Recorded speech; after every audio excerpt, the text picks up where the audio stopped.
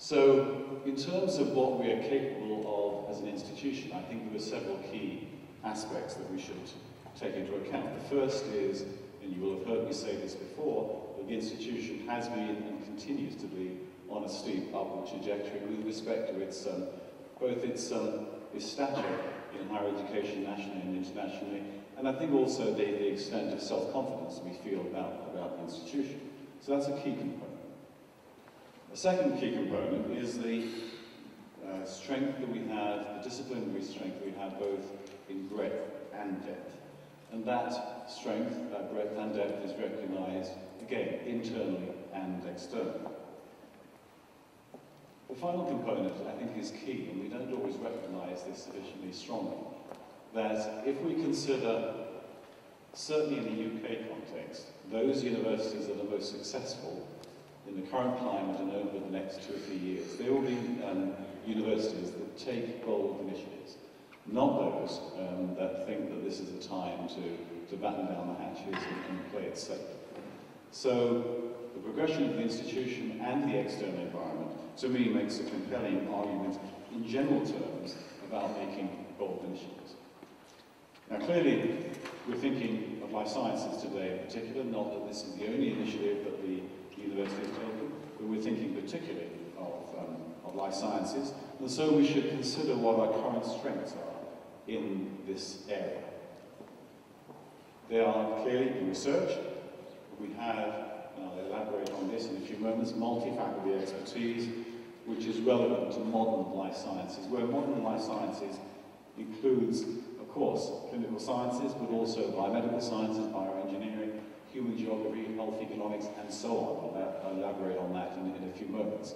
So this is not just clinical sciences we're talking about here, and it's not just life sciences as rather rigidly defined in a somewhat old-fashioned way, but brings in other disciplines, other areas of expertise.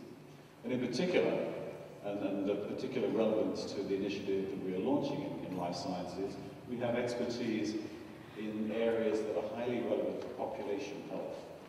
And that clearly includes clinical sciences again, it clearly includes genetics, but it includes areas such as law and ethics, and others besides. These are examples also.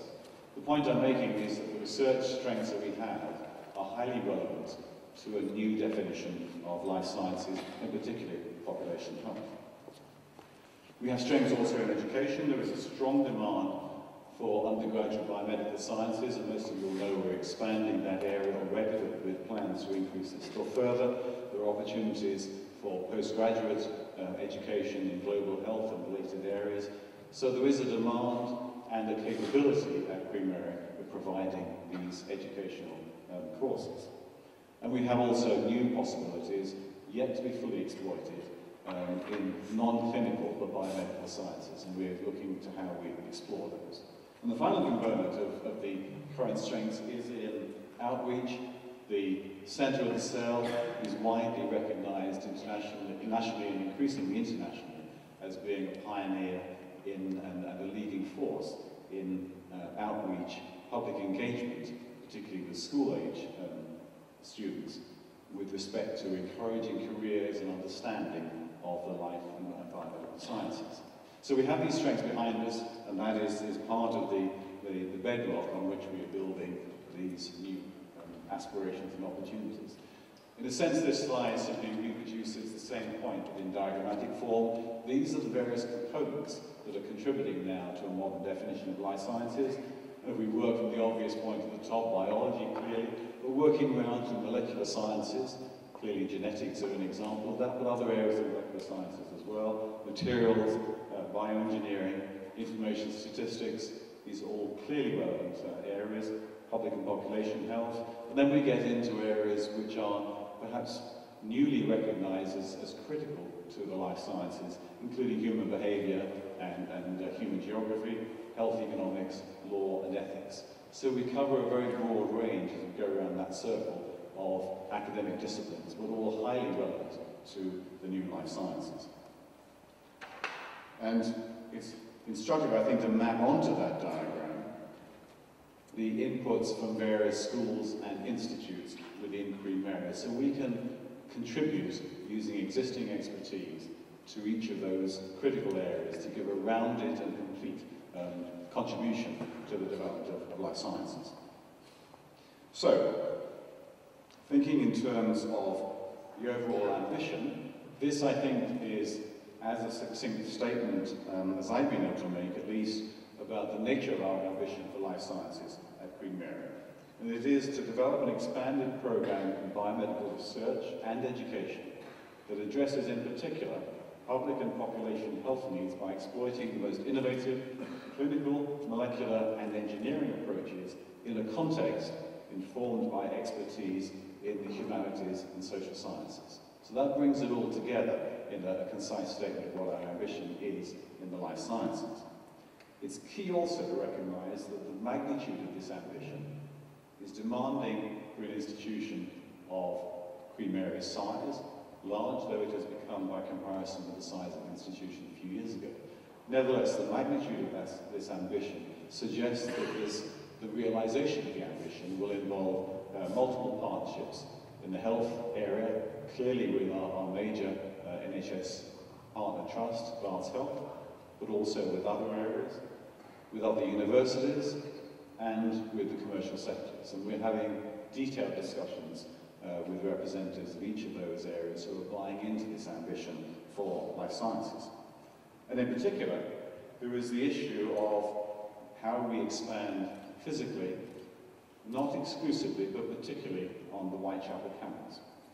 And I think it's key to recognize that there are several factors that come together that make the Whitechapel site a particularly attractive location for a major physical development.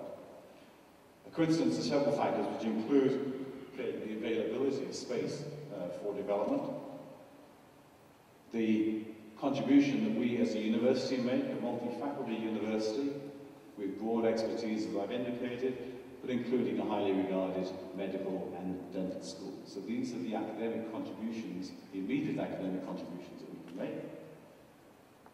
Right next door, we have a very large hospital, which is closely aligned already with the medical and dental school.